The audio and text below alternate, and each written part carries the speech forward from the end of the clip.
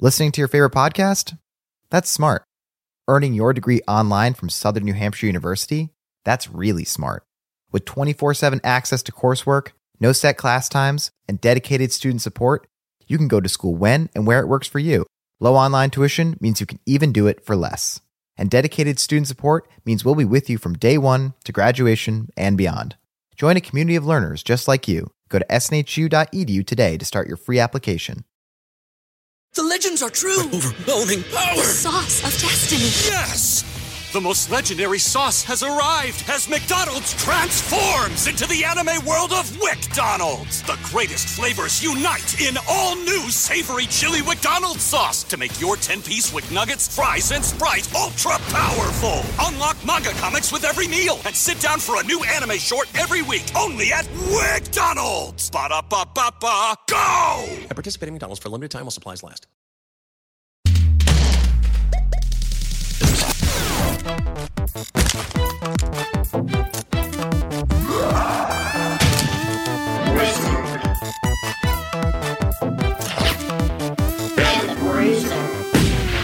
Hello, everybody. It's your sassy talking Wookiee hanging out with Mission Bruiser, Holden McNeely. Jake, how did I do?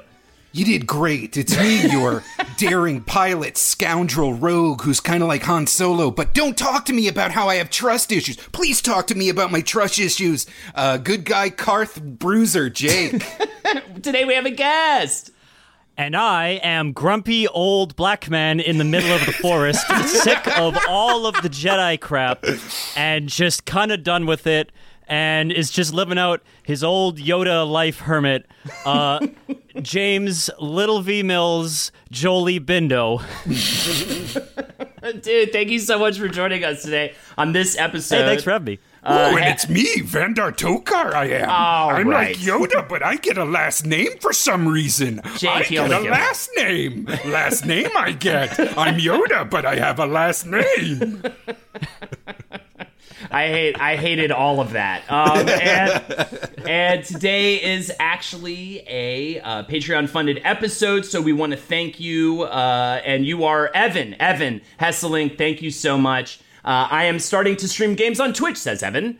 I am not trying to become a professional streamer or make money, just trying to rekindle my passion for games by playing through some of my all-time favorites. During this journey, I will be promoting different charities that I will ask people to donate to. My Twitch name is Stairway_2 EVAN, Stairway to Evan. And I stream on Sundays from 6 to 10 and Fridays from 7 to 11 EST. Thanks. Thank you, Evan. Again, that's twitch.tv/Stairway_2 and then the name Evan. All right. Back to the show. Guys, is it going to be tough to talk about what many people consider the only good Star Wars story? It's the 2000s, man. The prequels were a little bit of a disappointment. The sequels are just a far-off dream. But on my Xbox, there's this amazing product, this bizarre new thing that's gonna take over how I perceive waving a laser sword and talking about how withholding my emotions is the true source of power.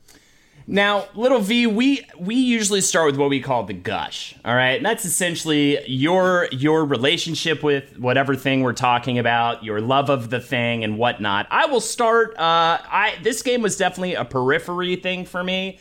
I ended up really getting into BioWare like much later and way after the Mass Effect trilogy had been out, and then I picked that up. And now going back to KOTOR for this episode, I'm like, oh, I totally get this. This is awesome. Even now today, which is shocking when graphically and whatnot, obviously it's incredibly dated, and yet I still see the really fun, good game in there, and I'm loving this part in BioWare's history, essentially. And I would just say, yeah, my friends were all playing it. I looked at it and I was just like, this seems interesting. I wasn't into that type of RPG at that time. I would end up getting into that, obviously, as I said, later.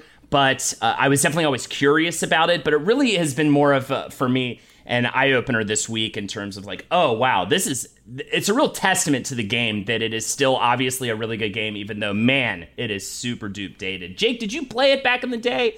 No, Holden. I was a greasy fat, dumb, stinky, pornography addicted, Yes. kleptomaniac, habitual liar. Broke his hand. He scaly, masturbated so much. Yes, scaly, wart riddled.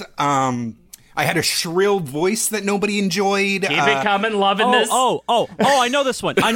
Every North American teenager. Got it. I know this one. I know this answer. And because of my just chubby, slimy hands and dum-dum brain, I obviously gravitated towards the twitch action, reflex-based, psychometric overload that was Jedi Knight 2 Jedi Outcast.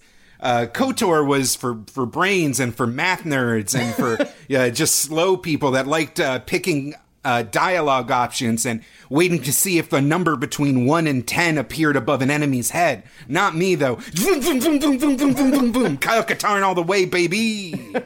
So you've also experienced this game largely just over the course of the past week or so that we've been researching it. My experience is solely based on the myriad upon myriad upon myriad of Bastila Revan couples cosplays that I was exposed to from going to anime conventions in the 2000s.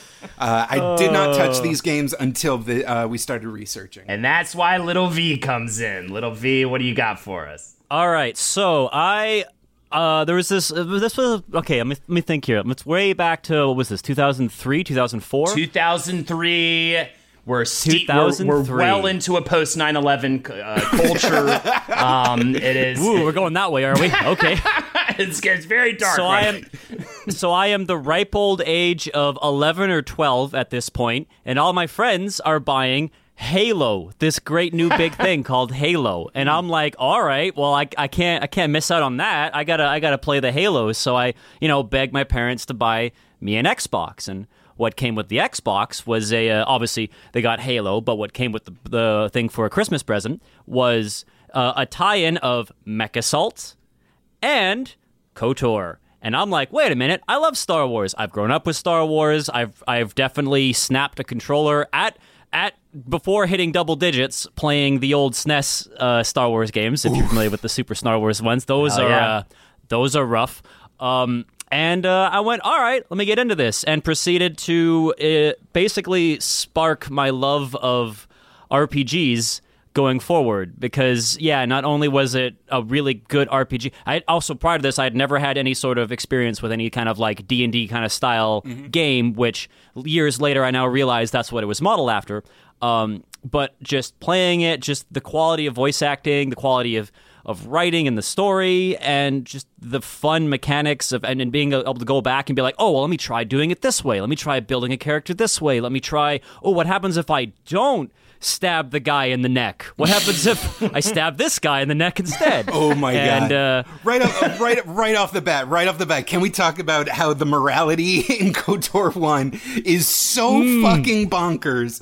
We're oh, it's my favorite, because we Holden, we talk about this all the time. We don't want to play as Goody Two Shoes, but every time I tried to be an asshole. I was like, I'm gonna do it. This is the time I'm gonna do it. I'm finally gonna be dark. I'm gonna go dark side. Dark side's the cool side. It's fun. It's got cool powers. Immediately, I'm like, I don't want to be a dick to this person. I want to be nice. Even be a dick. It's not. I wish it was be a dick. Yeah, there's lots of be a dick options, but right off the bat, before you even before you even know the name of the planet you're on, it's either give $5 to a homeless person or kill this lady. Just fucking murder this woman. It's insane. Dude. Early 2000s morality when they hadn't quite... I love it. It's the best. It's are you Space Jesus or are you Space Hitler? I wish Hitler had KOTOR 2 is Space Hitler, KOTOR 1 is Space Jeffrey Dahmer. It's not even... It's real visceral, real personal, real fast. So a young 12-year-old you is loving being a space Hitler, and everything's going great. Absolutely. Of course, who wouldn't? No, especially at that time, it was just I guess I gotta play Goody Two Shoes, and because that was the Star Wars option, right? Of course, I'm not quite there yet, and it took me probably a long time to really fully commit to a dark side run, just because it's so brutally evil. it's like cartoonishly evil. Like there's being self-serving evil, right? You know, make the bad decision to da, you know, get some extra cash. But then there's just like, yeah, I'm just gonna shoot this guy. Did you benefit? No, I'm just gonna blast him. I need my line. Okay. I need the red line to go down. I need the arrow to go down, so I'm going to shoot this guy. Exactly. Oh my god, it's kind of amazing that, especially if you look at the endings in KOTOR 1, the dark side ending is okay. I think we have to acknowledge this right off the bat. I know it's one of the big like twists in gaming history, but we're gonna have to go spoilers for this episode, right? Yeah. Are we gonna talk about it? Okay. Yeah, I think we're full spoilers for Knights of the Old Republic. Maybe we'll kind of tee it up when we get. Do you want to talk about it now? We'll talk about it later. We'll tee it up later. So anyways, so you until then, You've since played Knights of the Old Republic several times. You just did a Let's Play, right? Posted online of KOTOR 2. KOTOR 2 specifically, yes. And on Wooly Versus. Hell yeah. Friend of the show. And I caught a little of that, and I caught a little of you feel that KOTOR 2 is the superior game? Okay, so as a kid, I obviously preferred KOTOR 1 because it was finished.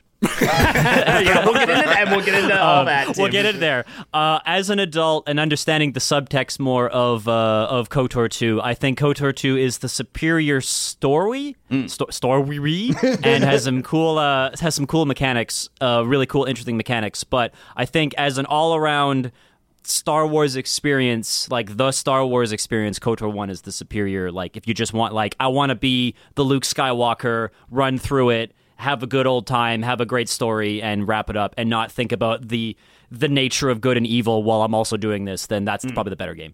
Very good. All right. Well, let's get into it, shall we? Let's a brief synopsis. A whole 11 minutes into the episode, but yes, Knights of the Old Republic, Star Wars Knights of the Old Republic, is a role-playing game set in the Star Wars universe, developed by BioWare and published by LucasArts. And I'm really glad you brought that up, Little V, about how it introduced you in a lot of ways to like D&D mechanics and things. I think that's one of the strongest things that first game especially does, is introduce a whole generation of people to D20 style, you know, RPG stuff that never probably would have gotten into it. So it's released on Xbox in July of 2003, and for Windows later that year.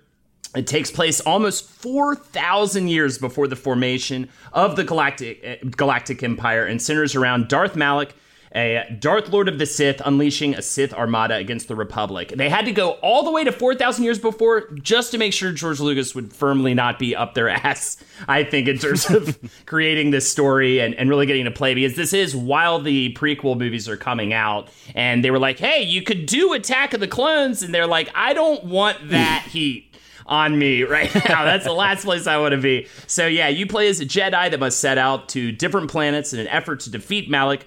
And there is an alignment system that we already talked about, of course, the light side or the dark side. You can go either way, but come on, do you really want to be an asshole? I mean, please. This is really already we're at like a brilliant decision that made this game great, because in A New Hope, Mr. Alec Guinness, Ben Kenobi, he wasn't even Obi-Wan yet. He's just a desert freak that our hero just kind of stumbles upon.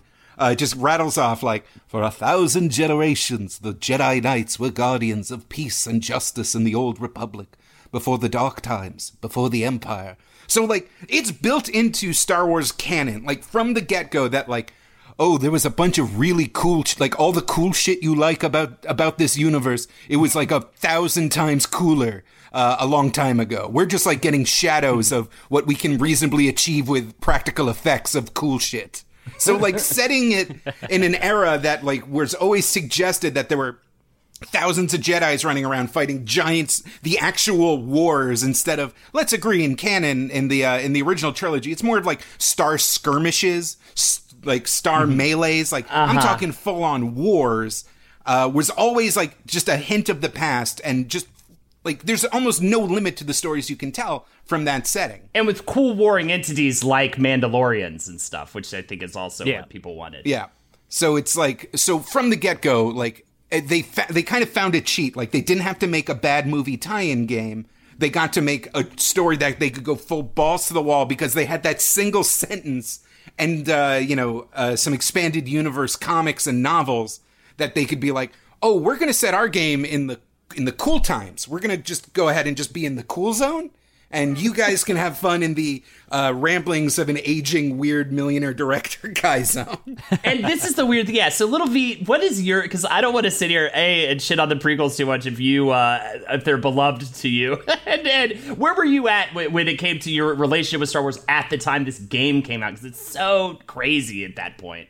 All right, so But you were pretty 12. much was grown up on... Yeah, exactly. I grew up on Star Wars. My parents had the VHS copies pre-special editions, so I never experienced any of the awkward CG in front of the camera until way later. And now I know they're somewhere in my parents' place, and I want to just rip them off VHS and watch the original, because it's like you can't find them anymore. My brother has them. My brother has the VHS. I love them. So yeah, it's like it's a superior version, assuming you don't have the VHS that is completely garbled at this point.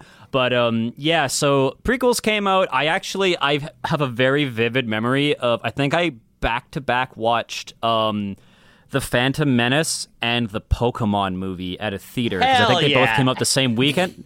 And because I got they were handing out the holographic Mew cards, and I remember basically just double featuring it, just like, let's watch both. And it was just like, let's do it. And I remember coming in and out of Pokemon and being like, yeah, that was great, and then coming in and out of Phantom Menace and going, oh, all right. You knew at that time. I actually was like, I was a denial person. I walked out of episode 1 and I was just like, that was good, right? It was good. Like, and I saw it again in the theater. I also, by the way, I want to throw it out there, I'm in the same club. I didn't see them both on the same day, but I also saw Pokemon in the movies. And I, by the way, though, am also quite a little bit older than you. I was definitely well into high school and got very high with a friend and went and saw that and did not regret it. Speaking of the Pokemon movie, R.I.P. Herman Cain. You're floating with the Pokemon now. Our hearts and prayers go out to you. So you are in the camp at this point where you're like a little conflicted. I feel like we all were a little conflicted around that time with the whole Star Wars as a whole because of the nature of the prequels. So here's the thing. The prequels, I think at this point, I mean, it's been done to death, and I don't want to be another one of those Star Wars fans. Right. Like, we don't exactly. We don't need they're not good movies. Yeah. But I would rather watch a 1 out of 10 than a 5 out of 10, if you know what I mean. Yes. Right? Yes. Like, there is value to a bad movie, and there's some camp, there's some cheesy stuff to the prequels I really enjoy. There's some stuff I repressed. I actually recently rewatched the prequels and just in prep for the movie that came out late last year. I won't even utter its name because we don't want to go down that route. And which is now below Phantom Menace for me. Wow.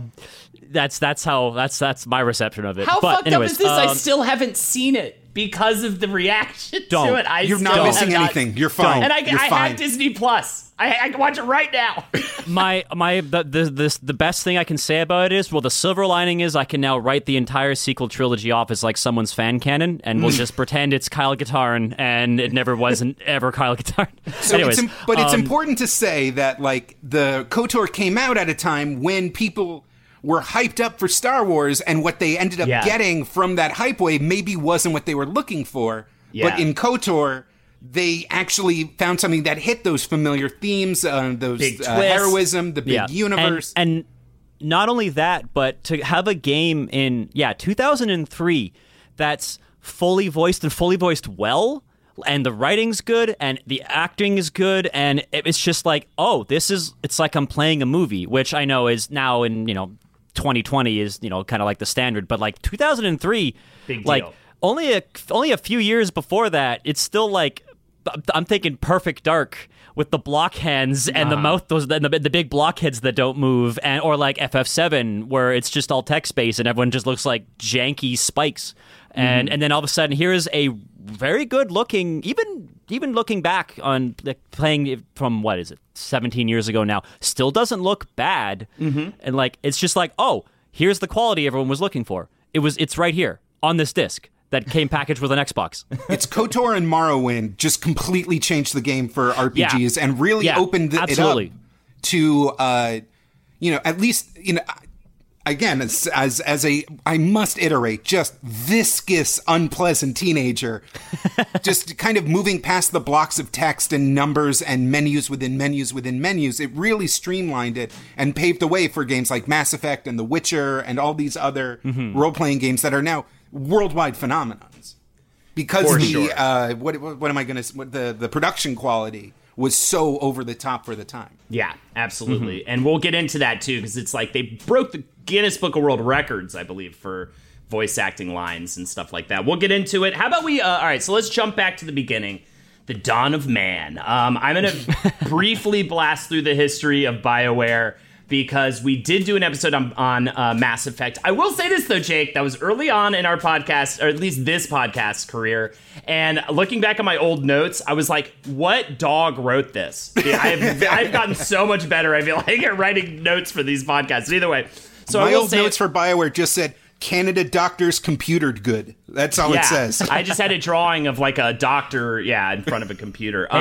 Hey, Edmonton was the next town over from where I grew up. I grew up in Calgary. They were 3 hours north, so I was like, hey, good company, and they're Canadian, and they're just like up the road, which for prairies is 3 hours up the road is basically up the road. It's like, yeah, hell yeah, guys, I'll support this. Take all my money. So BioWare was founded by Ray Muzyka. How do you say it? Muzyka, Jake? I'm not entirely sure. Ray Muzyka, Greg Zeschuk, and Augustine Yip, along with a team of 3 others back in early 1995. They were graduates from medical school at the University of Alberta and had a programming background that had them creating a medical simulation program. But they also loved video games, so they decided to try their hand at that. They pulled together $100,000 to make their first game, Shattered Steel, for MS-DOS and later Mac OS. And this is similar to Mech Warrior games. You're driving around a giant mech.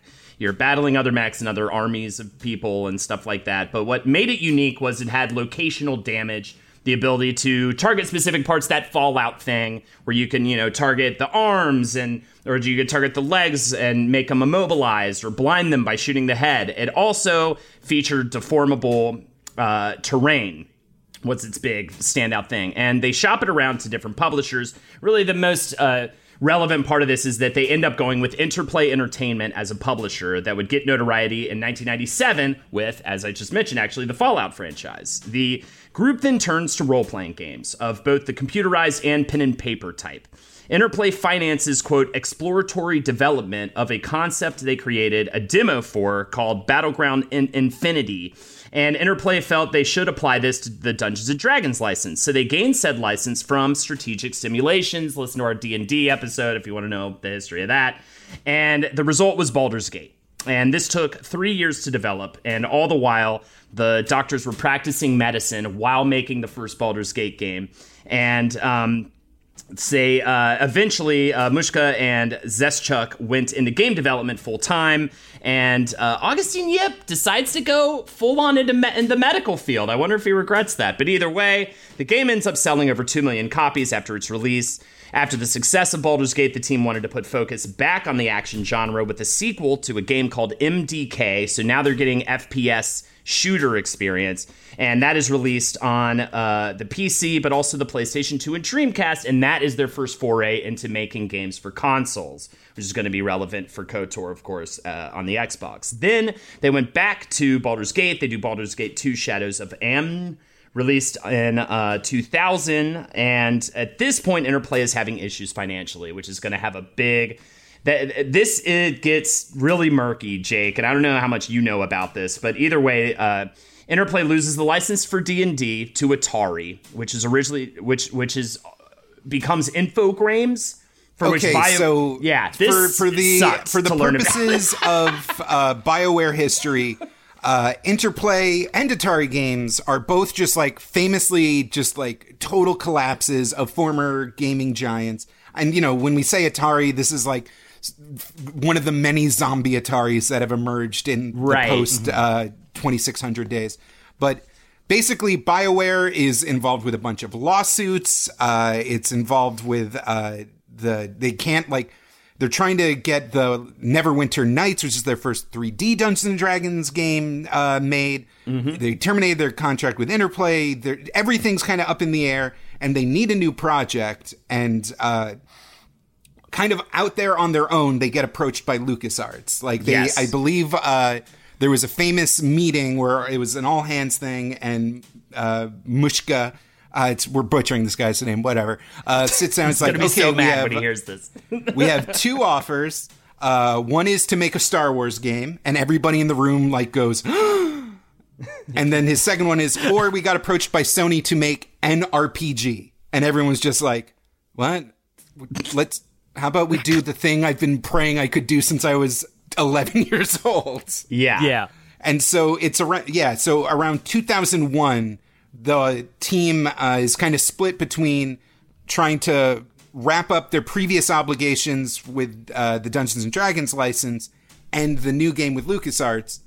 And so, like, they get rolling on Knights of the Old Republic, which is this massive new thing for them because they're just getting a handle on 3D RPG systems. Yeah, they were originally doing simulation games, which is what led them to doing like X-Wing and stuff like that, and Rebel Assault, which is X-Wing, of course, is space combat sim. Doom changes everything, comes out in 1993, and everything focused to the 3D first-person shooter stuff, which is how they end up getting into the Star Wars Dark Forces and the whole Jedi Knight series. But yes, this is a whole new situation. This is bringing BioWare in, saying, like, maybe we could pair what we've already, kind of the lane we've already been going down with, like, a D&D-based RPG. And that's how we get into KOTOR.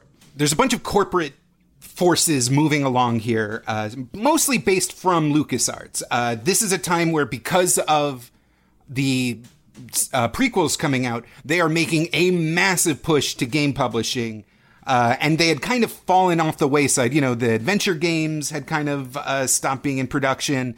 The Star Wars games were of middling quality, and the ones that did exist were very inconsistent. And Atari weirdly had the license for a while and was, you know, putting out games that way. But then you also, and we just did an episode on Telltale Games, and this is where the story splinters off. So the guys who were doing adventure games for LucasArts get frustrated, leave, start Telltale going, and everybody else starts working on these bigger Star Wars games, and that's where we get to KOTOR with BioWare. But LucasArts during this prequels era, like from 2001 to 2003, I have a list. These are all the games they released during this time. We got Star Wars Starfighter, Star Wars Super Bombad Racing, Star Wars Galactic Battleground, Rogue Squadron 2 Rogue Leader, Star Wars Racer Revenge, Star Wars Jedi Starfire, Jedi Knight 2, Jedi Outcast, Star Wars The Clone Wars, Star Wars Bounty Hunter. Oh, God, remember when Jango Fett got his own game? I remember that. Jedi Knight Jedi Academy, Rogue Squadron 3. I rented it from Blockbuster. I remember that. Sorry, Hell go yeah. ahead.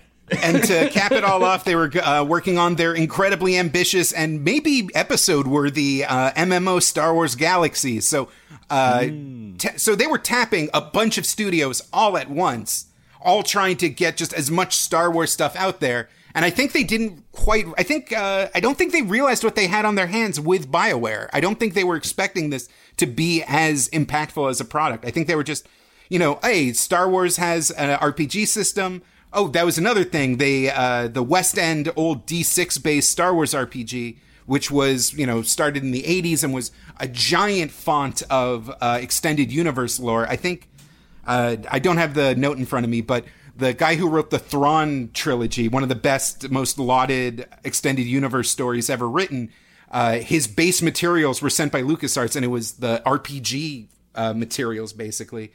They were moving on to Wizards of the Coast, and Wizards of the Coast had unveiled this new D20 system. And so they wanted to, so LucasArts was like, you got to incorporate this rule set into your RPG. It was like kind of this massive synergy machine going that BioWare was just kind of tangentially a part of. And I think that's why it was given such a long development cycle, whereas obviously we've already even mentioned how tight and short the sequel development cycle was. But I think talks started in 2000, and the game doesn't come out until 2003. And so all the while, they're jumping into this game. John Gallagher, the concept art lead, had this to say: Ray Mushka's a big believer in heavy front load on design. You make all your decisions there. Once you have your design dock locked, then it's a death march. causes a death march. And you get the damn game done. He sounds like a grizzled veteran. He sounds like fucking Solid Snake or some shit talking about this. Either way, they wanted a 60-hour experience. Baldur's Gate was around 100 hours. Baldur's Gate 2 was around 200 hours if you weren't just completely mainlining it. So they knew. And so 60 hours is actually a more compact experience for them. Casey Hudson is credited as director and producer of the game. He got a degree in medical engineering and began with BioWare after that as technical artist starting on MDK2. Mike Gallo from LucasArts said, he is one of the most talented people that I think I've ever worked with in this industry. Casey was the guy. He was the glue that held it together. He knew the ins and outs of the characters, the story, the music, the art direction, the art, the tech. He was truly the creative visionary of that project, along with James Olin. James Olin served as designer on the project. Olin ran a comic book store as well as 2 D&D campaigns that were so popular, they had these giant waiting lists just to be a part of them. And that is what catches the eye of the founders of BioWare, and he was a designer on the Baldur's Gate games. Gallo said, James was primarily responsible for story and story structure. He's one of those guys who's very much on top of things. I mean, he is an expert in his field. It was always a positive experience talking to him. He's a pretty quiet guy in a lot of ways, but he was always smiling and trying to think of cool things to do and how they were going to structure it and build it. Okay, so just so we have a bird's eye view of like how this game is coming together, we have Casey Hudson as the director-producer, and he's kind of like managing all the different things that are like, basically he's working with all the separate departments and trying to make sure that they all have a singular vision going forward. We have Drew Karpyshyn. He is credited as the writer. He hails from Canada. At one point, he was a loan officer, but after a car accident, he was like, oh shit, I shouldn't be a loan officer anymore. I should enjoy my life. So he quit his job. He went back to college. He got a degree in English, and his first gig was for Wizards of the Coast, for whom he wrote 2 novels, Baldur's Gate 2, Throne of Ball, and Temple Hill. He joined BioWare in 2000. I love this quote from Gallo. When I spent all that time up there, we used to laugh about Drew because he would go off and write a 400-page book over a weekend. Oh, I've got a book I've got to write, is what he would say. So, Little V, I wanted to talk to you about this. I feel like you are the resident expert here in terms of just like what from a writerly perspective, from a scripting perspective, what was it that stood out so much with KOTOR? I think, especially over the years, too, as it's held up. Well, definitely initially as a kid, the first thing it's the voice direction, it's the voice acting, right? Just the fact that it's up until this point, games haven't quite got that locked down yet. Everyone's still kind of experimenting, ranging everything from for keeping it in Star Wars, the Jedi Outcast stuff, which is good, all the way to Resident Evil. With that voice, that very famous voice acting. So that really stuck out to me. You were almost a Jill sandwich. Exactly. It's very effective against living things. Anyways. Listening to your favorite podcast? That's smart. Earning your degree online from Southern New Hampshire University? That's really smart. With 24/7 access to coursework, no set class times, and dedicated student support, you can go to school when and where it works for you. Low online tuition means you can even do it for less. And dedicated student support means we'll be with you from day one to graduation and beyond. Join a community of learners just like you. Go to snhu.edu today to start your free application. The legends are true. Overwhelming power! The sauce of destiny. Yes! The most legendary sauce has arrived as McDonald's transforms into the anime world of WickDonald's. The greatest flavors unite in all new savory chili McDonald's sauce to make your 10-piece Wick Nuggets, fries, and Sprite ultra-powerful. Unlock manga comics with every meal and sit down for a new anime short every week only at WickDonald's. Ba-da-ba-ba-ba, go! At participating McDonald's for a limited time while supplies last. And then one thing that really, again, from a writing perspective, that really grabbed me was the fact that you couldn't reply. And I know there had been games with other things like that. Obviously, the Fallout series is probably the most famous one of all that. But at the time, again, never touched a game like this before. My experience with video games had been shooters because that was the thing back in the 90s and such. And I just was like, wait, not only can I respond to comments and questions, I can pick my own responses and I can extend I can go down essentially the dialogue tree, which is the term now, but at the time I was just like, wait, I can have conversations with these people, and there's writing for that, and there's branching paths, and I can talk my way out of fights, or I could just fight people, and it was just such a the fact that I didn't realize game writing could do that. And again, as you guys, probably playing more D&D pen and paper stuff, obviously probably had more experience with this kind of stuff. Me as a kid who went pew pew pew pew, who bought an Xbox for Halo to pew pew your friends, was this was revolutionary to me. It was mind blowing to me.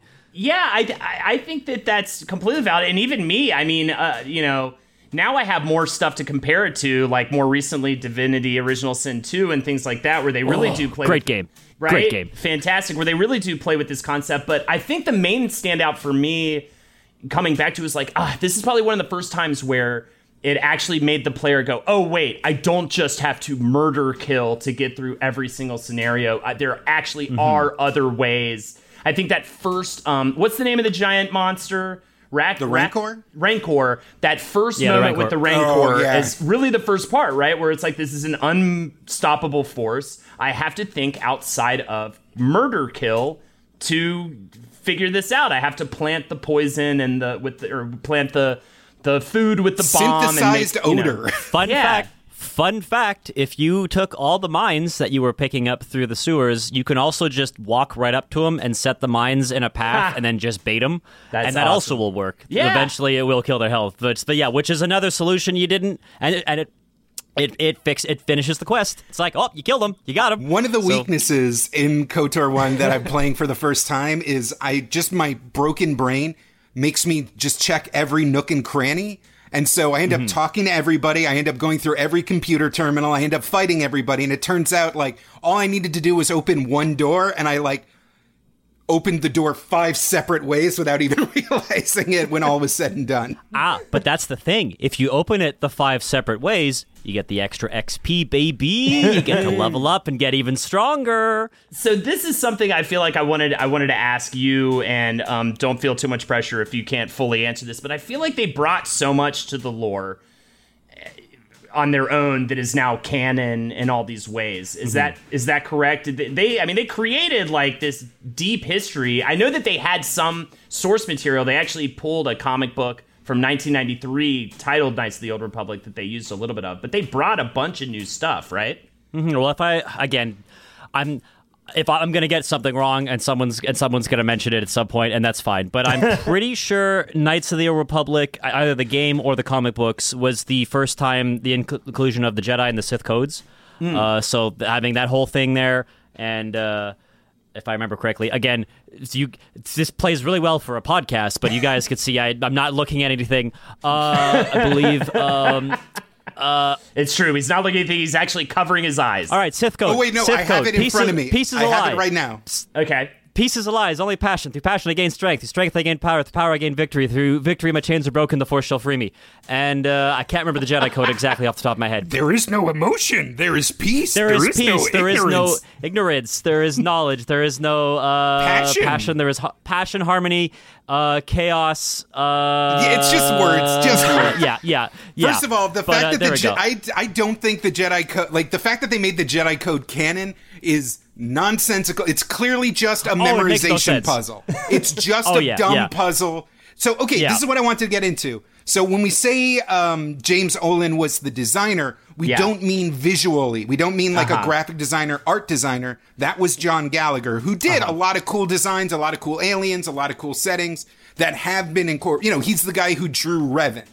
Darth Revan, he's basically if Darth Maul and Boba Fett became an even cooler looking character. He's got the crazy mask. He's got cool leather capes. He's the coolest design. Yeah. He made the Endo Hawk, the Ebon Hawk. Oh, the Ebon Hawk. Yep.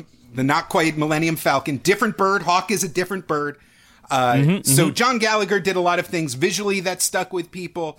But Olin as designer is kind of working with this new engine that they've created and working with Drew as the writer. And so it's his job to actually think of puzzles like the Jedi Code, where, okay, we need something to happen. You're on Dantooine. We need to do tests.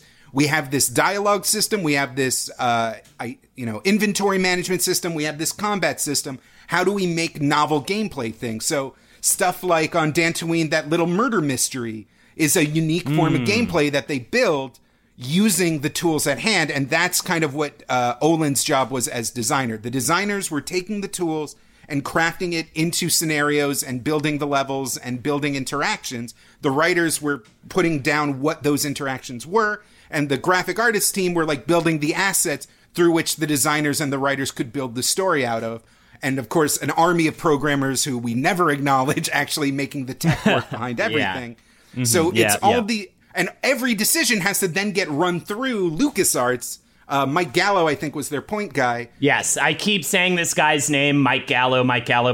He was like the point person for LucasArts. They also did have to send stuff for approval to the ranch, but from the article I read, there's a really good Polygon article about some of the crunch and things like that I pulled a lot of these quotes and stuff from. But they said they actually didn't really get a lot of pushback, and I think that probably is a credit to them deciding to go with 4,000 years before any of the stuff that had been put out to really help allow that. Yeah. But yeah, they actually all said that the LucasArts and the ranch were really cool with what they had decided to go with. Honestly, I think that's one of the strengths of Star Wars is the fact that you can just, like, the world building was already so strong to begin with that you just be like, all right, pick a different time and pick something far away from the movies, far away from whatever novels are being written at the time, and have fun with it. Go nuts. Just don't go too crazy near the time frame of our movies, please. We're in the middle of releasing a trilogy as we speak, right? But yeah. So they're working together. They built the engine. They have the scenarios played out, and they have a really cool design in the form of Revan.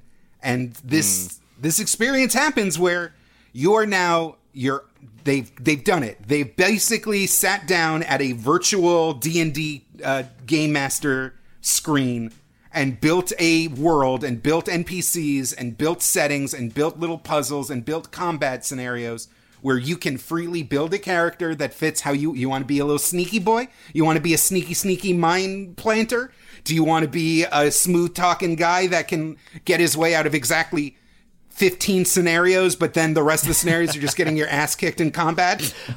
Oh, yeah. Do you want to be just a fucking tank who can force lightning people and never take any damage? You know, all these things are happening. And they even build a party. You can even have a party with different characters that all are. I want to get into the meat. I want to get into the meat of the game. I want to talk about Canderous Ordo. I want to talk about. I want to talk about HK-47. I want to talk about these guys. I have this quote from Dara O'Farrell, who says, "One complete copy of the Knights of Old Republic script fills up 10 5-inch binders. The game has 300 different characters with 15,000 lines of speech. And they did use, as I said, that source material. Around 100 voice actors worked on the game. And I want to talk about Ed Asner. That's the meat I wanted to get into. Ed Asner, known for his character Lou Grant on The Mary Tyler Moore Show, he played Master Vrook Lamar. So wait, do you have this anecdote? I'm working off the Star Wars Knights of the Old Republic boss fight book, which was basically, I think that's what by Alex Kane, and I think that's what the Polygon article was based off of. But they used a voice acting director who is very famous, and I'm definitely not stalling for time in order to look it up in my notes. The voice department manager was Dara O'Farrell. I don't know if that's yes. Okay, so O'Farrell brought in he called his whole Rolodex. He's handled the voice acting for basically everything LucasArts has ever done, and has continually worked on games for them far after KOTOR. And one of his go-to guys was a guy named Pat Fraley. And Pat Fraley was up for the role of old Ed Asner ass looking Jedi Master. And Fraley saw one of the notes on the script was like an Ed Asner type. And Fraley was just like, "Hey, I'm neighbors with Ed Asner. Why don't I just call him?" And O'Farrell was like, "Pat, no. Pat, no, Pat, no." And Fraley was like, yeah. Ed lives across the street from me. If you want Ed Asner, I'm just going to call Ed Asner. he picks up his phone, and then an hour later, Ed Asner shows up and actually does the dialogue. That's amazing. Another story from that recording session is the assassination droid HK-47, who I believe was based on like either a ping pong or bowling team that from the BioWare employees that like they had too many people with H in their first names on the team, and so instead of AK-47, they named themselves HK-47, and as a fun joke, they named the character after that. But HK-47 was played by a guy named Christopher Tabery, and BioWare wanted to play him as like really sinister and evil and brooding, and it just didn't quite work. Like basically, O'Farrell pulled an audible and told the voice actor, "Why don't we do it a little goofy? Why don't we just kind of play loosey-goosey with it? I mean, this is a droid with a lust for violence." And, eventually the lines get rewritten on the fly as actual comedy. There's like a, "Damn it, Master, I'm an assassination droid," not a dictionary Star Trek joke even. Like, they're really having fun with the organic meatbag humor. And so they delivered those lines instead of what BioWare wanted. O'Farrell gets a note back saying, "We need to talk about HK-47. Everybody hates it." O'Farrell goes to the man, is like, "We tried to do what was on the character sheet and it wasn't working. We went for the comedy route. I get that everybody might hate it now, but you know what? We're up against the gun. Let's finish the entire project, and then if there's time at the end, we'll talk about it." Another month went by, and BioWare just got used to the rewrite, and when it came time to re-record it, Mike Gallo actually called O'Farrell and was like, "Oh, everybody loves it now. We think it's funny. You can't cut it." And so that's how... honestly, he's one of the fan favorite characters. Can we talk about HK-47? I was just about to say, HK-47 is best boy / best girl of the entire KOTOR series. Like, that might be one of the best characters they ever came up with. And yeah, I love the fact that they were just like, "Yeah, let's just try comedy. Oh, I don't like that." And then pulled the the classic new anime OP. "Oh, I hate the new design." And then a month in it, "Yeah, I love the new start of this show. It's the best," right? But HK is easily one of the best characters in KOTOR 1. It's just a droid played completely for jokes, just out for murder and violence, and just like, it's basically if C-3PO and Bender had a baby. Like, it's basically, yeah. There was one line I had to watch a YouTube compilation of like all of his lines, and one of them is just like, "Oh, sorry, Master, it's just with my droid vision, I can see all the water sloshing around in that skin suit you call a body, and it's very distracting." Later on in the franchise, spoilers for KOTOR 2, HK-47 is in KOTOR 2 as well. And he has a fantastic definition of love, and it's basically just describing like lining up the perfect sniper shot from like kilometers away and just getting that right on the it's just like, oh, that's the definition of love right there. And it's beautiful writing. And honestly, they should get credit for this character, because afterwards we had characters like 000 from the comics universe, which was like Darth Vader's evil C-3PO, and in Rogue One we had K2SO, played by Alan Tudyk, who was also basically evil C-3PO. Like, they really cracked a code that was kind of just dormant in the Star Wars universe with this murderous protocol droid character. And he really, there's a reason he leaves an impression and has way too much fan art. Oh, so much fan art. And he's made to look like a copperhead snake. Like, from the moment you see him, you're like, this guy's evil. Oh, yeah. He's acting like he's not evil, but I bet he's evil. Yeah, let me just pull up his character sheet and look at his alignment. Oh, okay, that's deep red. And even as, I don't even know if this was conscious, but like the same, okay, so when they made the decision that Anakin built C-3PO in the prequels, it was kind of like, oh, come on. Yeah. But like when it's revealed that that HK-47 has a connection to the player character, it's like, ooh, that's kind of fun. Yeah, because you can absolutely draw a connection to, Anakin and C-3PO kind of thing. And then, you think about it and go, No, that makes sense. No, that makes perfect sense in the context of this universe. Absolutely. Why? Yeah, the PC would have a hand in making HK. Can we talk about Darth Revan and Darth Malak? Sure. Can we talk about why these characters, they're on the box, they look real cool, but more so than anything else that has survived KOTOR, fans love Darth Revan. What is the allure of Revan?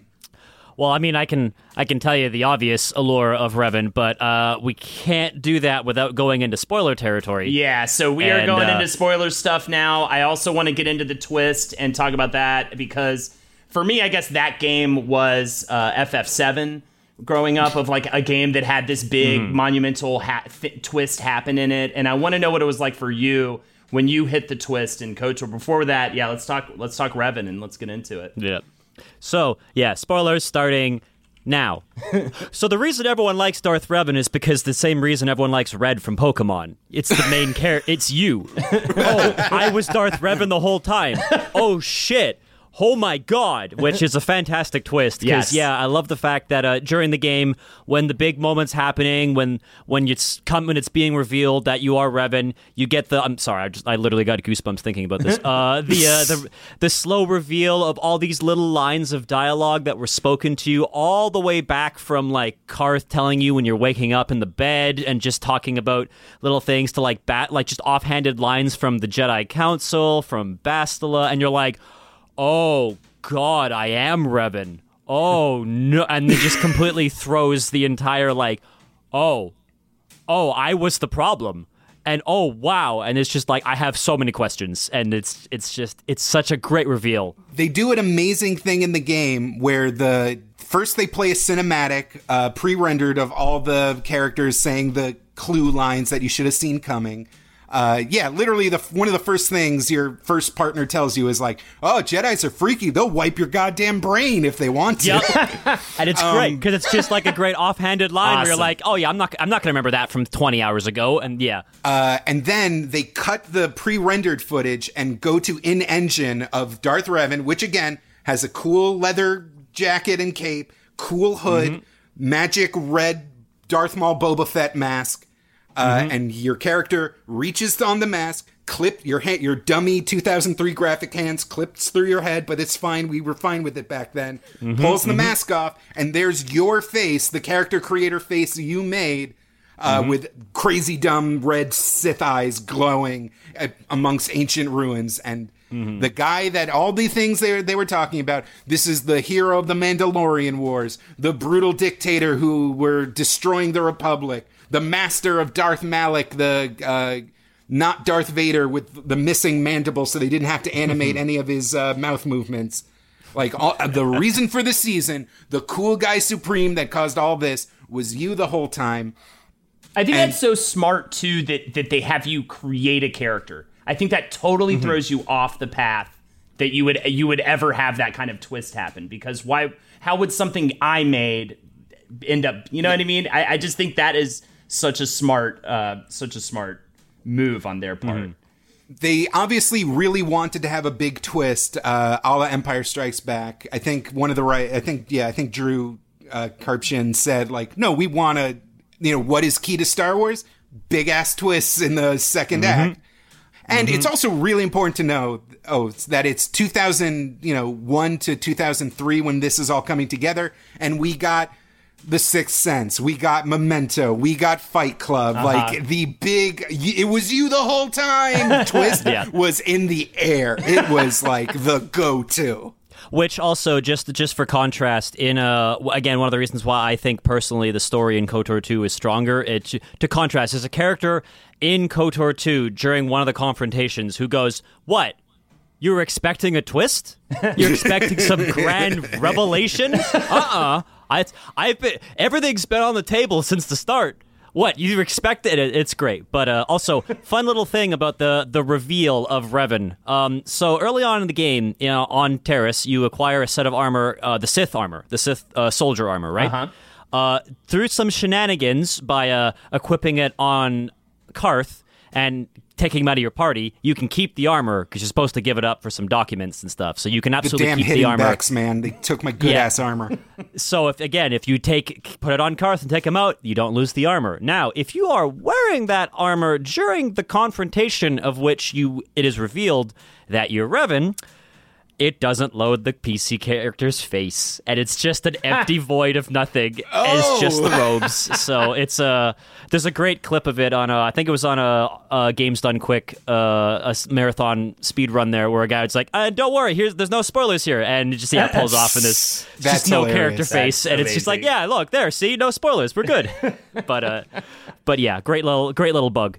What I really want to ask you, though, is the role of Revan had in the post-game lore and then subsequently pre-game lore, because if you talk about anything that happens about the Knights of the Old, everything from the earliest Sith invasions to basically just Revan is in it. And so, how many things does Revan have his hands in? Oh, Revan's basically like the guy or girl, whatever your PC is. Canonically, though, the guy who basically is the problem and the solution to almost everything in the Old Republic, and it's funny too because. Like, you hear it's like, oh yeah, Darth Revan, big bad, big OG, oh my god, stop the crazy Mandalorians, and then turn, exactly, into a brutal dictator and such, and he doesn't really get full characterization until the second game, where you start learning more about the very specifics, and it's like, oh no, like, because up until this point, our main villain in KOTOR 1 is Malak, Darth Malak, and he's pretty brutal. I'm just gonna blow stuff up. During one sequence in the game, it's like, I'm tired of looking for this person. Bomb the planet. Blow the whole planet up. I'm done dealing with this. Just kill it all. We can't deal with this crap anymore. And Revan is the smart, cunning, it's like, oh, they're not just nuking whole planets from orbit. They're like, oh no, they're keeping specific installations. They're being smart about this. They're recruiting people to their cause, and it's just, it's like, oh, Revan was evil but smart. And I think that was, but not like cartoonishly campy, like Palpatine or something, where it's just, cartoonishly, I've got my fingers, I'm the mastermind. But it's like, oh no, that's actually a very smart thing for a person to do, right? And Revan's a tier 1 operator. He's like, he was supposed to be a state Jedi, and then he discovered being a cool tier 1 operator who worked with local clans and got in the muck, and that affected him, and we have to talk about Bastila, because you can't talk about Revan without talking about your faithful Jedi brunette companion Bastila. What's her last name? I already forgot. Bastila Shan. With the mysterious power of battle meditation, which I swear they had to add in the post game. They just literally keep saying oh, she's the most important Jedi in the world because if she sits and thinks about it, she can make wars better. Yeah, she's just really good at making wars better, which side note, I think battle meditation is mentioned earlier in the comics and stuff, but again, when I was first playing this, I was 11, I hadn't read the comics, I hadn't done any of that, so I was just like, ooh, so basically this character is the MacGuffin and can MacGuffin their way out of any situation, and is also the reason why Revan didn't just steamroll the entire Republic in 2 seconds. At some point, she gets, after many, many hours of her being like, you don't need to help me. I am a Jedi. I am proud.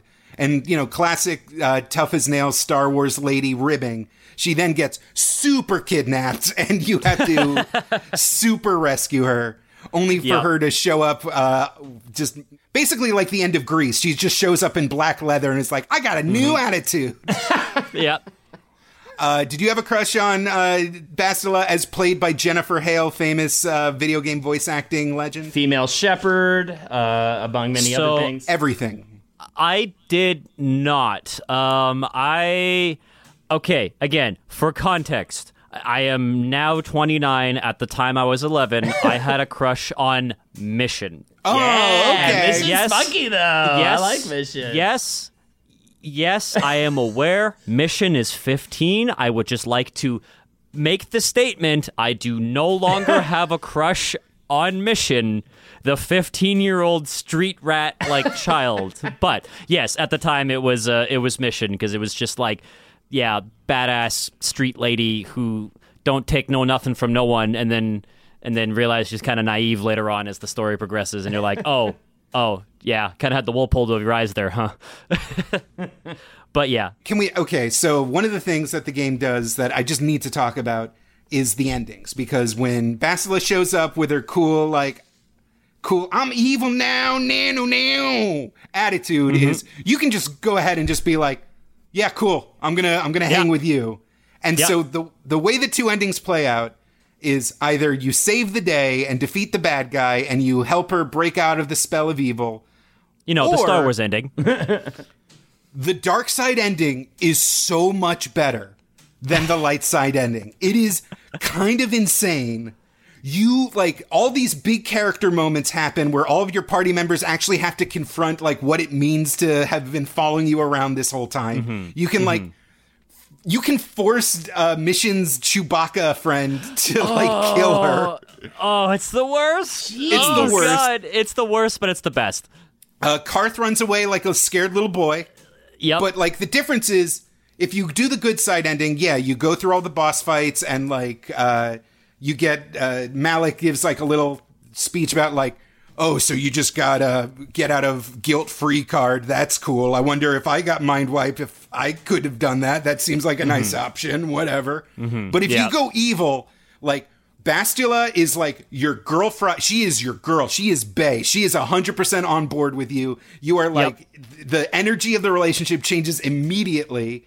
Malik is oh, I was a dumb baby the whole time. Fuck, you're so cool. I'm sorry. Oh, why did I think I could stop you? Oh, God damn it. I'm such a dumb baby. It is a way more satisfying ending than and then peace was restored thanks to the power of being good. Listening to your favorite podcast? That's smart. Earning your degree online from Southern New Hampshire University? That's really smart. With 24/7 access to coursework, no set class times, and dedicated student support, you can go to school when and where it works for you. Low online tuition means you can even do it for less. And dedicated student support means we'll be with you from day one to graduation and beyond. Join a community of learners just like you. Go to snhu.edu today to start your free application. The legends are true. Overwhelming power! The sauce of destiny. Yes! The most legendary sauce has arrived as McDonald's transforms into the anime world of WickDonald's. The greatest flavors unite in all new savory chili McDonald's sauce to make your 10-piece Wick Nuggets, fries, and Sprite ultra-powerful. Unlock manga comics with every meal and sit down for a new anime short every week only at WickDonald's. Ba-da-ba-ba-ba, go! At participating McDonald's for a limited time while supplies last. So I'm going to add on to that. In this game, there is you can pick the order of which planet you go to find the MacGuffins, to go do the big MacGuffin thing. I don't know why I'm talking around spoilers, because we've already mentioned there's spoilers. But anyways, you can pick the order of your planets, right? When you are revealed to be Revan and you leave Korriban last, it adds extra dialogue for being Revan, where you walk in and go, yo, I'm Revan.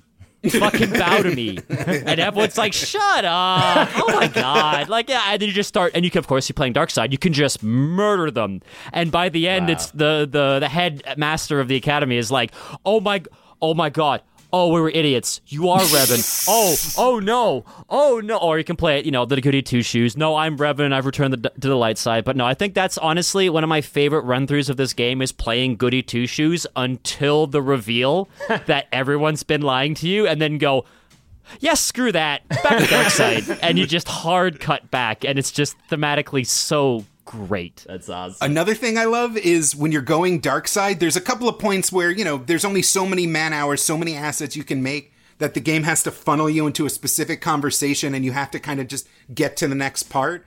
And so your options are either sure, I will help you, or just in parentheses, the word lie. Sure, I will help you. Yeah, which again in KOTOR 2, they really take that concept and run with it. It's my favorite because the ultimate evil would be pretending to do the good thing to stab everyone in the back later. That's the ultimate evil, and they don't really delve into that too much in KOTOR 1, but KOTOR 2, they take that and they run with it. It's great. So I want to get to KOTOR 2, so I just want to wrap up a couple things about the production of this game really quickly. I love this quote from John Gallagher, concept art lead. We were all pretty dialed in on what we wanted, and we had the density of a dying star in there. The vast majority did end up in the game because it's quite a dense experience in terms of visual beats. We pushed the engine to the edge of its efficiency. I think we were at 105% overclocked, probably pushing more than it should have rightly handled, but we lucked out and got a lot of stuff working. And they ended up going with the Odyssey engine, which is a rewritten version of the Aurora engine. And just a couple things. The score was done by Jeremy Soule, who had a ton of tech limitations going into it, because he only had an 8 megabit per second MIDI system, and he had to try to create the illusion of like these full orchestrations with very little. James, Mr. Little V, what can you tell us about the soundtrack? Oh yeah, as a musician, man.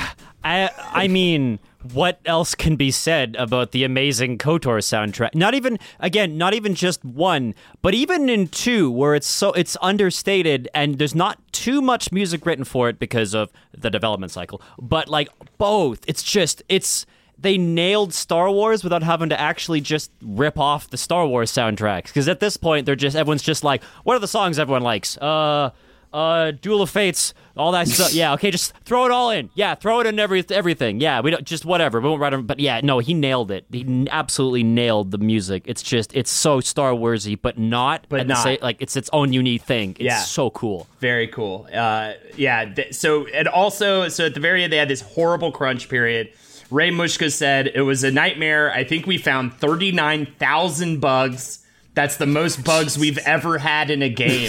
That sounds horrific. They had this massive, of course, as every episode we do on a prolific video game or an important video game, massive, nonstop playtesting to fix bugs. Gallo said, everyone on that team was in the office playing the game until the sun came up. I was walking around at like 4:30 in the morning, and there was an artist who had been finished with his work for weeks, and he was just playing through it to find bugs. I've certainly worked on teams that were great before and since that, but it was something special. I will also say, though, we got to get a union, guys. We got to figure this out, all right? Push for that union. Yeah.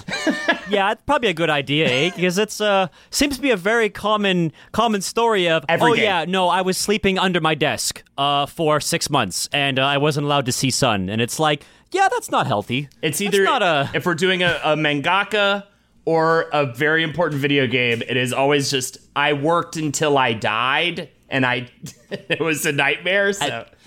Mike Gallo has an anecdote from the boss fight book that was towards the end of the PC version. We were working several all-nighters. I was in a meeting with the ops people at LucasArts, and at one point, one of the guys stopped me and whispered, Mike, you think you're talking, but you just end up fading out for 10 seconds and then pick up like you were still talking. Ridiculous. No. But obviously the game comes out. It's a massive hit, and it leads to KOTOR 2, not made, however, by BioWare. It is instead developed by Obsidian Entertainment, a dev group founded by members who were originally part of Black Isle Studios, a subsidiary of Interplay Entertainment. They created games like Fallout 2, but they also collaborated with BioWare on Neverwinter Nights, as well as the first 2 Baldur's Gate games. It was actually BioWare who suggested that they take the reins on the game. And they were approached by LucasArts to create a sequel, as I had said, back in 2003. They had a finished story before the first game came out. They also had a 14 to 16 month time frame to develop, which is why designer Chris Avallone felt the game came out in an unfinished state. However, that is partly... I would concur. That is partly Obsidian's fault for not leaving enough stuff on the cutting room floor, he does say. But let's get into it, because I do want to just talk about like why you feel... I think you already mentioned it. You've immediately intrigued me with this concept of pretend to be the good guy and be the actually be the bad guy. It has that type of depth. Yeah, it's incredible. Before we get into that, though, just you mentioned there are a ridiculous amount of bugs in KOTOR, and this also applies to KOTOR 2, but I'm talking about my 2 favorite bugs from KOTOR 1. Okay. First off, you can use items from your inventory in your menus as an extra item per turn. so you can attack and heal at the exact same time. That breaks the entire game fundamentally, and it is so much fun and really stupid. Second, another really fun bug that's just, it's not, if you don't know it's there, it doesn't really screw up the game, but it's fun. In the last boss encounter before you leave Terrace, you only actually have to beat one of the two people you're fighting, and you only have to get them to half health, and the other guy just gets off, like out of focus, off the side of the screen, just blasted by a random bolt from the sky. It is just like, boom, he's dead. He just died. He just died off camera. It's fine. And the other guy's monologuing, and it's like, don't worry about him. He died. He died off camera going off to his own planet. So, but yeah, so KOTOR 2. Where do you start with KOTOR 2? Jesus. I mentioned this before, but in I forget what, at a conference, Chris Avellone actually talked about how he kind of hated Star Wars and the concept of the Force. The idea that in this grand universe full of possibilities, there was always this just implicit, nebulous thing that was actually controlling everything everyone says and does at all times. And he would, at this point, had been working on tons of RPGs and was kind of burnt out on good versus evil. Like, it's, it came from a very, within the constraints of the narrow time frame, he was also, had an opportunity to kind of voice a lot of frustration and kind of break the wheel in a lot of different ways. So I guess, once again, we can't really get into KOTOR 2's meat without going into spoilers. So if you have not played KOTOR 1 and KOTOR 2, go play KOTOR 1 and KOTOR 2. KOTOR 1 is on your phone. You can get it. Yes. I think it's $10. I think there is a phone version. It runs really well. And then KOTOR 2, it's got to be $5 now on Steam or something. It's been out for a while, so $5-10. Go play them. They're great games. They're fantastic narratives, and just make sure, for the love of God, for KOTOR 2, you need to download the restored content mod, because there was, as we mentioned already, the development time of KOTOR 2, it was basically unfinished when it came out. Yes. And what the restored content mod is a bunch of modders that went into the game files and pulled out things that were cut but still left on the disks and still left on the files, and essentially restored a bunch of stuff. It's not balanced correctly. There's some environments that are, you can very clearly be like, okay, this was probably could have been cut. You didn't need it, but they restored a lot of stuff, and especially the final planet, the finale of the game, restores so much context that, I remember playing KOTOR 2 and finishing the game and going what? That's it? That's the game? And then now playing it years later with the mod, I'm like, oh my God, my God, this is so much better. But so go play it. It's a really good time. First off, I want to just talk quickly about the fact that they use the game mechanics to tell a narrative, which I think is very fascinating too. Not only is the quality of the writing so strong, but they have an in-game universe explanation for XP. And so starting off this game, at some point during the Mandalorian Wars, this is a new character. This isn't Revan. You're a new player character. You were a general in the Mandalorian Wars. Something happened, and you got completely cut off from the Force. You don't know what caused it. You completely, it could have been the council going we're taking your powers away, but at some point you were completely cut off from the Force, and then over the course of the game you start restoring your Force, and it suspiciously happens at the same time with the amount of people you kill. And later on it's revealed that you are literally Force vampiring Force out of everyone around you, and with everyone you kill, you become stronger. And I think that's a fantastic in-universe explanation for it. And that right there should just explain the depth and how much they thought this through, and with the writing and the storytelling. Connecting EXP with and progress, in a narrative way that's awesome. And if KOTOR 1 was all about the cult of Revan, and Revan's super cool, the impression I got from the fandom is that KOTOR 2 is all about Kreia. Kreia? Kreia is too good to be a Star Wars character. I think that's the I think that's probably the best way I can put it. Kreia is, God, I mean, there's whole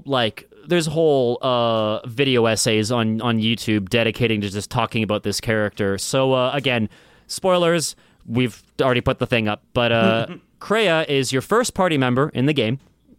And when you first meet her, she's kind of like the grizzled old Ben Kenobi, crazy old person. When that's what you think, right? And then as you progress and go through it, you're like, oh, you were a Sith Lord. Oh, and you can put the pieces together before it's fully revealed, and there's your twist. There's your twist in the game, to be like, oh, my number one companion was a Sith Lord, and ultimately becomes the final boss, my mentor character, and it's a really cool idea where, the first character you're introduced to is the final boss. You just don't know it yet. All the video essays have titles like The Philosophy of Kreia, The Ethics of Kreia. Like, what is it about her that makes that, like, so what makes her a font of knowledge? So basically, Kreia's whole shtick is don't go too far, don't go sniff your own farts, and don't go murder everyone in the face, because both are really stupid. So Kreia's whole deal, again, just to kind of summarize here, I'm just going to do a terrible job summarizing, but quick bullet points. Kreia was a Jedi. She was a Jedi historian, and basically felt she had learned all the knowledge of the Jedi and went, let me go learn some Sith stuff just to make sure we're not missing anything. Falls to the dark side during the Mandalorian Wars. It becomes Darth Traya and ends up teaming up with some other Sith Lords who eventually turn on her and basically outcast her and more or less do the same thing that happened to you, the player character, to her, where she basically loses her connection to the Force and is kind of just becomes like an old lady. And by the end of it, she's just like, the Jedi suck, the Sith suck, but more importantly, the Force sucks. I hate the Force. I absolutely despise the magic in this universe. I hate how it basically controls everything. It lays out everyone's destinies. And the thing she loves the most about the player character is that because you're essentially completely cut off from the Force, you are the only living thing in this entire galaxy that doesn't have a destiny, that is completely free of the strings, and you can do whatever you want. And that's one of the big moments at the end. It's like, that's why I think you're the coolest. That's so fucking metal. It's so cool. It's such a great concept, and it's taught throughout the game. Where she's like, if you go too goody two shoes, she starts berating and going like, hey, don't start sniffing your farts, because you can, and then especially bringing back to Ed Asner's character, Vrook is one of my favorite examples of just the worst horrible Jedi in KOTOR 2. He obviously returns back for KOTOR 2, and he is just the Stonewall okay boomer level of, no, shut up, the teachings are never wrong. And up to this point, we've been kind of going like, wait, maybe the Jedi don't have everything right, Maybe they don't have everything all figured out. Maybe they're a little bit too self-absorbed and are a little too detached from the daily goings-on to really be a good... No, shut up! The teachings are always right. I know we keep basically causing the Sith to rise up because Jedi get sick and tired of us and split off and constantly fracture, and we end up having these big wars because we keep smelling our own farts. But no, the code, or maybe I'm wrong. No, it's the children who are wrong. And he's the best because he's just a wall. You can't convince him. And it's just like... At some point, you just have to go like, I'm just going to leave the room or I'm going to stab him. It's like, fine, bye, right? And it's so many moments like that where it's just, it brushes up with the whole concept of good and evil, and like, maybe the Jedi aren't the be-all, end-all good. Not saying that there aren't good Jedi and just Jedi, but it's kind of like, if you go too far into the light, you start looping back around to the dark. Where you think, oh, I'm right, I'm lawful evil. No, we're the good. We're doing it to protect everybody, right? And I think that's a really cool concept. That's great. And at this point in the prequels, George Lucas was literally having Yoda look Anakin in the face and be like, "Mourning your dead mom is dumb. That's yeah, gross. Exactly. Bad look, bro. Exactly. Oh, you want to kiss Natalie Portman? Gross. Ew, you're dumb. How dare you want to love people? Oh, that's so everything leads to the dark side, and then you're like, well, then what does it lead to the dark side? Should I? It's and basically the whole philosophy in the game is that going too light. I mean, the obvious one is going too dark. You sacrifice your humanity for power, right? And power begets power, And the theme of the game is called KOTOR 2, Knights of the Republic 2, The Sith Lords. And basically, the theme of the villains, the Sith Lords in that game, is that they cannot live without the Force. If they are cut off from the Force, they die instantaneously.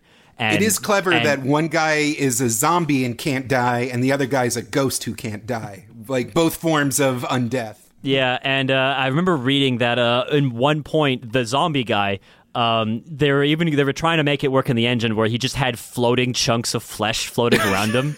Because he's just holding himself together with hatred. He's just too angry to die, which I love. But basically, the whole philosophy is you go too evil, you sacrifice your humanity for more power, and you sacrifice everything, and it just becomes the sake of power. You go too good, you sacrifice your humanity for the greater good, and you end up still losing your humanity. And the idea is finding something in the middle. So is there a true ending, middle way ending? No, and that's the problem. That LucasArts was like, all right, we'll let you question us, but ending is goody good or bad bad. And that's the biggest letdown in the game, is there is no neutral ending. There is no, all right, you right, and it sucks. But it is still a cool idea, a deconstruction of the character, and then ultimately with Kreia, and obviously her dialogue, her feelings towards you shift depending on if you're going light or dark side. A big thing, inclusion to KOTOR 2, is there's an influence system where as you speak to certain companions and do things they like, they'll like you more and open up to you more. If they do things you don't like and stuff like that, they'll be like, oh yeah, this guy, I hate this guy. But one of the big things is that Kreia has a point, but she's still evil. She's still an ex-Sith Lord. Oh, you mean the best kind of villain? The best kind of villain. Yeah, exactly. And I think that's one of the reasons why Kreia is so beloved, is that, and they actually, and I believe HK says it. HK shows up in the sequels, and they just shit all over Malak as a character in the sequel, where it's just like, yeah, he's this big, dumb, stupid meatbag, and like such an idiot, and oh my god, what a loser. And I love that. I love that they even sneak that into the writing, where it's like the main villain. Do they make fun of the fact that he's in a red skin-tight bodysuit and a loincloth? Because that's also pretty dumb. It is pretty dumb, but for context, Darth Malak is the original meatbag. He is the first person he calls a meatbag, and Revan loses his shit, and then basically HK calls all humans meatbags from going forward, which I think is beautiful addition to the canon. Amazing. But yeah, basically that's one of the things that makes Kreia so interesting, is that she is a villain who is correct. She's evil and she's willing to sacrifice billions of lives to do what she wants to do, but she is super evil. At the end of the day, she's still a baddie, and you gotta either deal with her as the goody two-shoes, or go the dark side and go, let me just strike down my master and become the new baddie. But like the other two villains in that game too, Darth Sion and Darth Nihilus, they're also greatly interesting deconstructions of the Force. As we mentioned, Zombie Boy is Darth Sion, and he's basically held himself together through the Force. He is just like rotting flesh on a skeleton and cannot die, but has become a slave to his own power.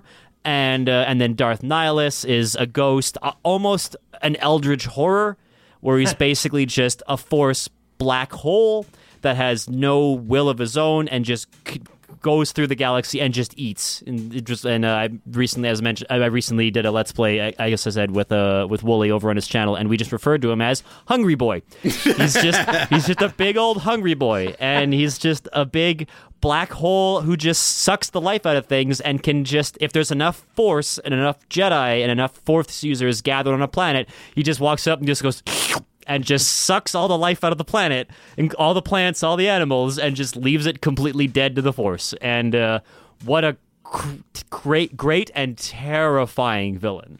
Hell yeah. Thank you for that breakdown, because I would not be able to do that at all. So yeah, the KOTOR 2 comes out. Why do we not have a KOTOR 3? There was a canceled MMOG LucasArts project that is what spawned development on KOTOR 3, using a lot of the designs and whatnot.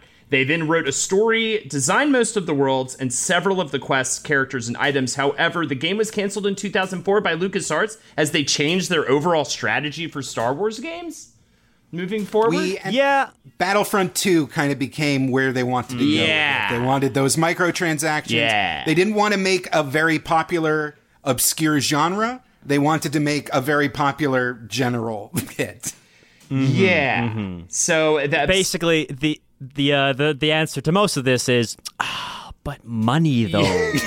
But money, right? But yeah. So yeah, BioWare's first attempt at an MMORPG, again, speaking of getting that money, and it was the second attempt for a Star Wars one of these. There was Galaxies before it. Was the Star Wars The Old Republic, and it was at the time the most expensive game ever made, costing somewhere around $150 to $200 million. It was also the one, as I mentioned before, this was actually the one that set the Guinness record for largest entertainment voiceover project ever, with over 200,000 lines of dialogue.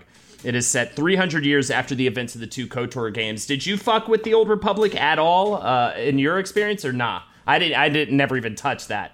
I have the founder title. I pre-ordered it as of one of my 3 games I pre-ordered. 3 or 4 games I pre-ordered. I pre-ordered that. I pre-ordered Dead Space 3. I pre-ordered Dragon Age 2. And my last game I pre-ordered ever, because apparently I didn't learn my lesson, was Mass Effect Andromeda. Oh, no! And, mine was No Man's Sky. My first and last ever pre-ordered game ever, No Man's Sky. Yeah, definitely. You see, I should have learned my lesson at Dragon Age 2, but you see, I had to try a couple more, and now I'm very much like, you know what? I'll wait till it comes out. Till I see one review. We'll see. Yeah, maybe we'll wait a little bit. Yeah, no, I played with it a lot. I played with it at launch. Okay, here's the thing. It's not a bad game. I think it gets a lot of hate because it's, obviously it's following on the heels of KOTOR 1, KOTOR 2, which are hugely beloved in the Star Wars universe. And I know there are some people who are super diehard fans of SWTOR, the Old Republic, and of the MMO. I could never really get into it, and it's unfortunate because, yeah, like as you mentioned, like everything in the game is fully voiced, including all your player characters and everyone you talk to. Every quest is fully voiced, which is at that time was unheard of. That was like, what? And like, there's so many cool things built into the game. You got your you have the morality systems back in, so you could be like a good Sith or an evil Jedi. There was like Star Fox-esque on rail fighter pilot sequences, and then of course you had all your MMO trimmings and such, and it was basically marketed as like KOTOR's 3, 4, 5, 6, 7, 8, 9, 10, etc. But because it went from RPG, D&D, pen and paper kind of style mechanics to just like WoW clone, I think a lot of people just weren't just not into it, including myself. And I dropped it for years, and I came back to it years later when it became free. And I think it was a double XP weekend, and I just took the Jedi Knight path, basically, again, the KOTOR 3, I'm air quoting, plays really well for a podcast, path, and just played through it, and I'm like, okay, so that's on par with like KOTOR 1 storytelling, maybe a little bit under. It's pretty bog standard Star Wars story. Enjoyed it. Some cool things they do later on with the expansions, but Revan comes back. Revan comes back, and so does the Exile, the main character of KOTOR 2, and they kind of get done dirty. The less we talk about them, the better. And I keep that in the same mindset as the sequels of like, yeah, we're just going to pretend all of that was like someone's fan fiction that got a budget, and we're just going to go with like, no, let's keep asking what happened to Revan and the mysteries of what's going on, and we'll just pretend they never actually answered it. Whenever Revan's not on camera, people should be asking, where's Revan? Where's Revan? Exactly. All in all, it's good. It's not great. It's not KOTOR 1, it's not KOTOR 2, and I think that I mentioned earlier before where I would rather play a 1 or watch a 1 out of 10 than a 5 out of 10. Yeah. And I think The Old Republic is like a 6. It's good. It's not bad, but Right. it's not, oh, this is atrocious, I love it. Yeah. This isn't Deadly Premonition. Yeah.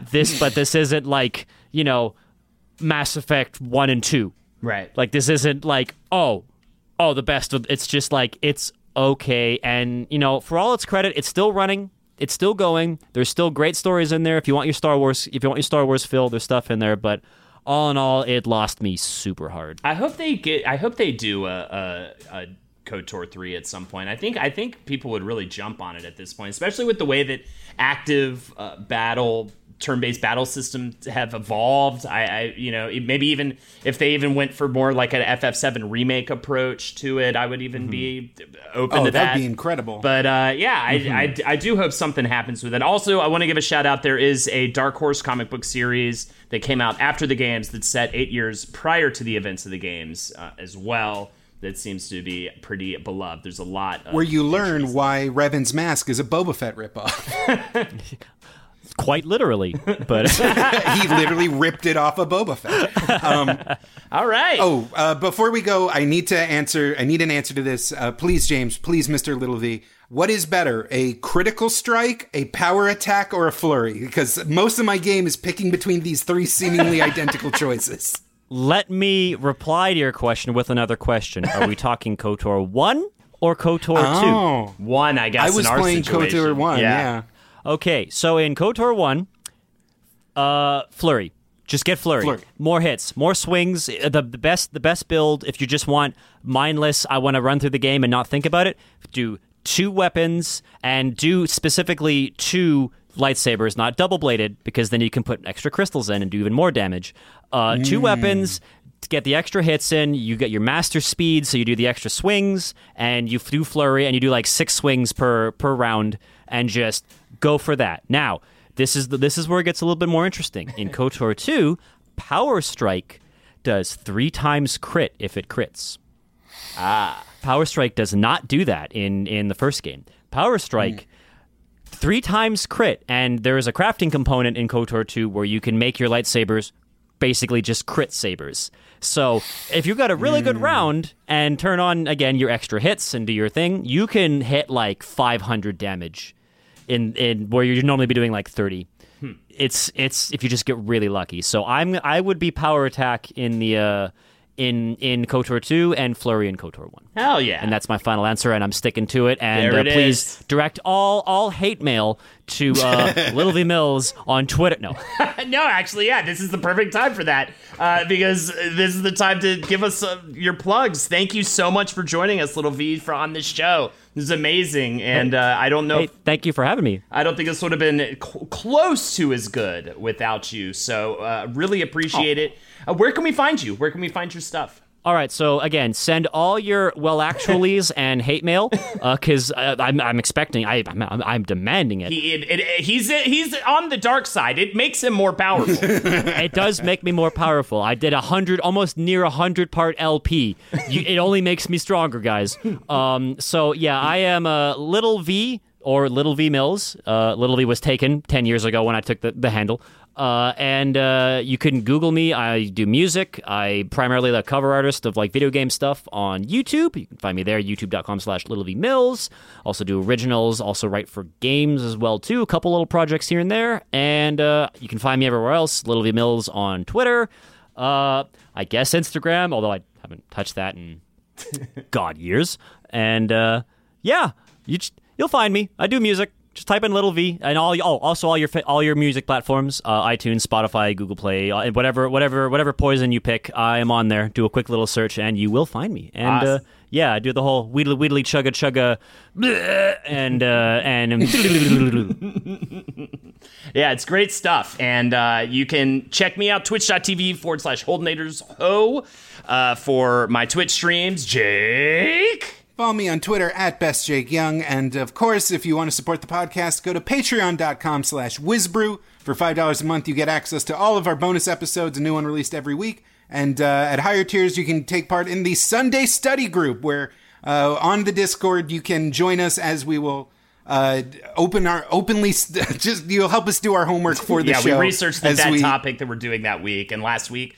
everyone hung out while I played KOTOR, and it was an awesome time. So I'm really having fun. It was kind of a blast. I had a great time. What was that link one more time? Patreon.com/WizBrew. Thank you so much for that, Little V. And hey, here's a little sign off from me to you. Always remember, never stop bruising. And keep on whizzing. This show is made possible by listeners like you. Thanks to our ad sponsors, you can support our shows by supporting them. For more shows like the one you just listened to, go to lastpodcastnetwork.com.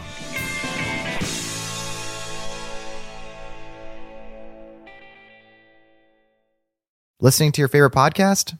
That's smart. Earning your degree online from Southern New Hampshire University? That's really smart. With 24/7 access to coursework, no set class times, and dedicated student support, you can go to school when and where it works for you.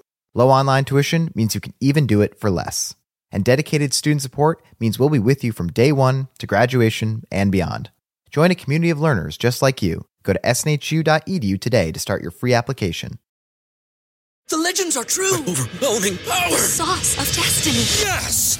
The most legendary sauce has arrived as McDonald's transforms into the anime world of WickDonald's. The greatest flavors unite in all new savory chili McDonald's sauce to make your 10-piece Wick Nuggets, fries, and Sprite ultra-powerful. Unlock manga comics with every meal and sit down for a new anime short every week only at WickDonald's. Ba-da-ba-ba-ba, go! At participating McDonald's for a limited time while supplies last.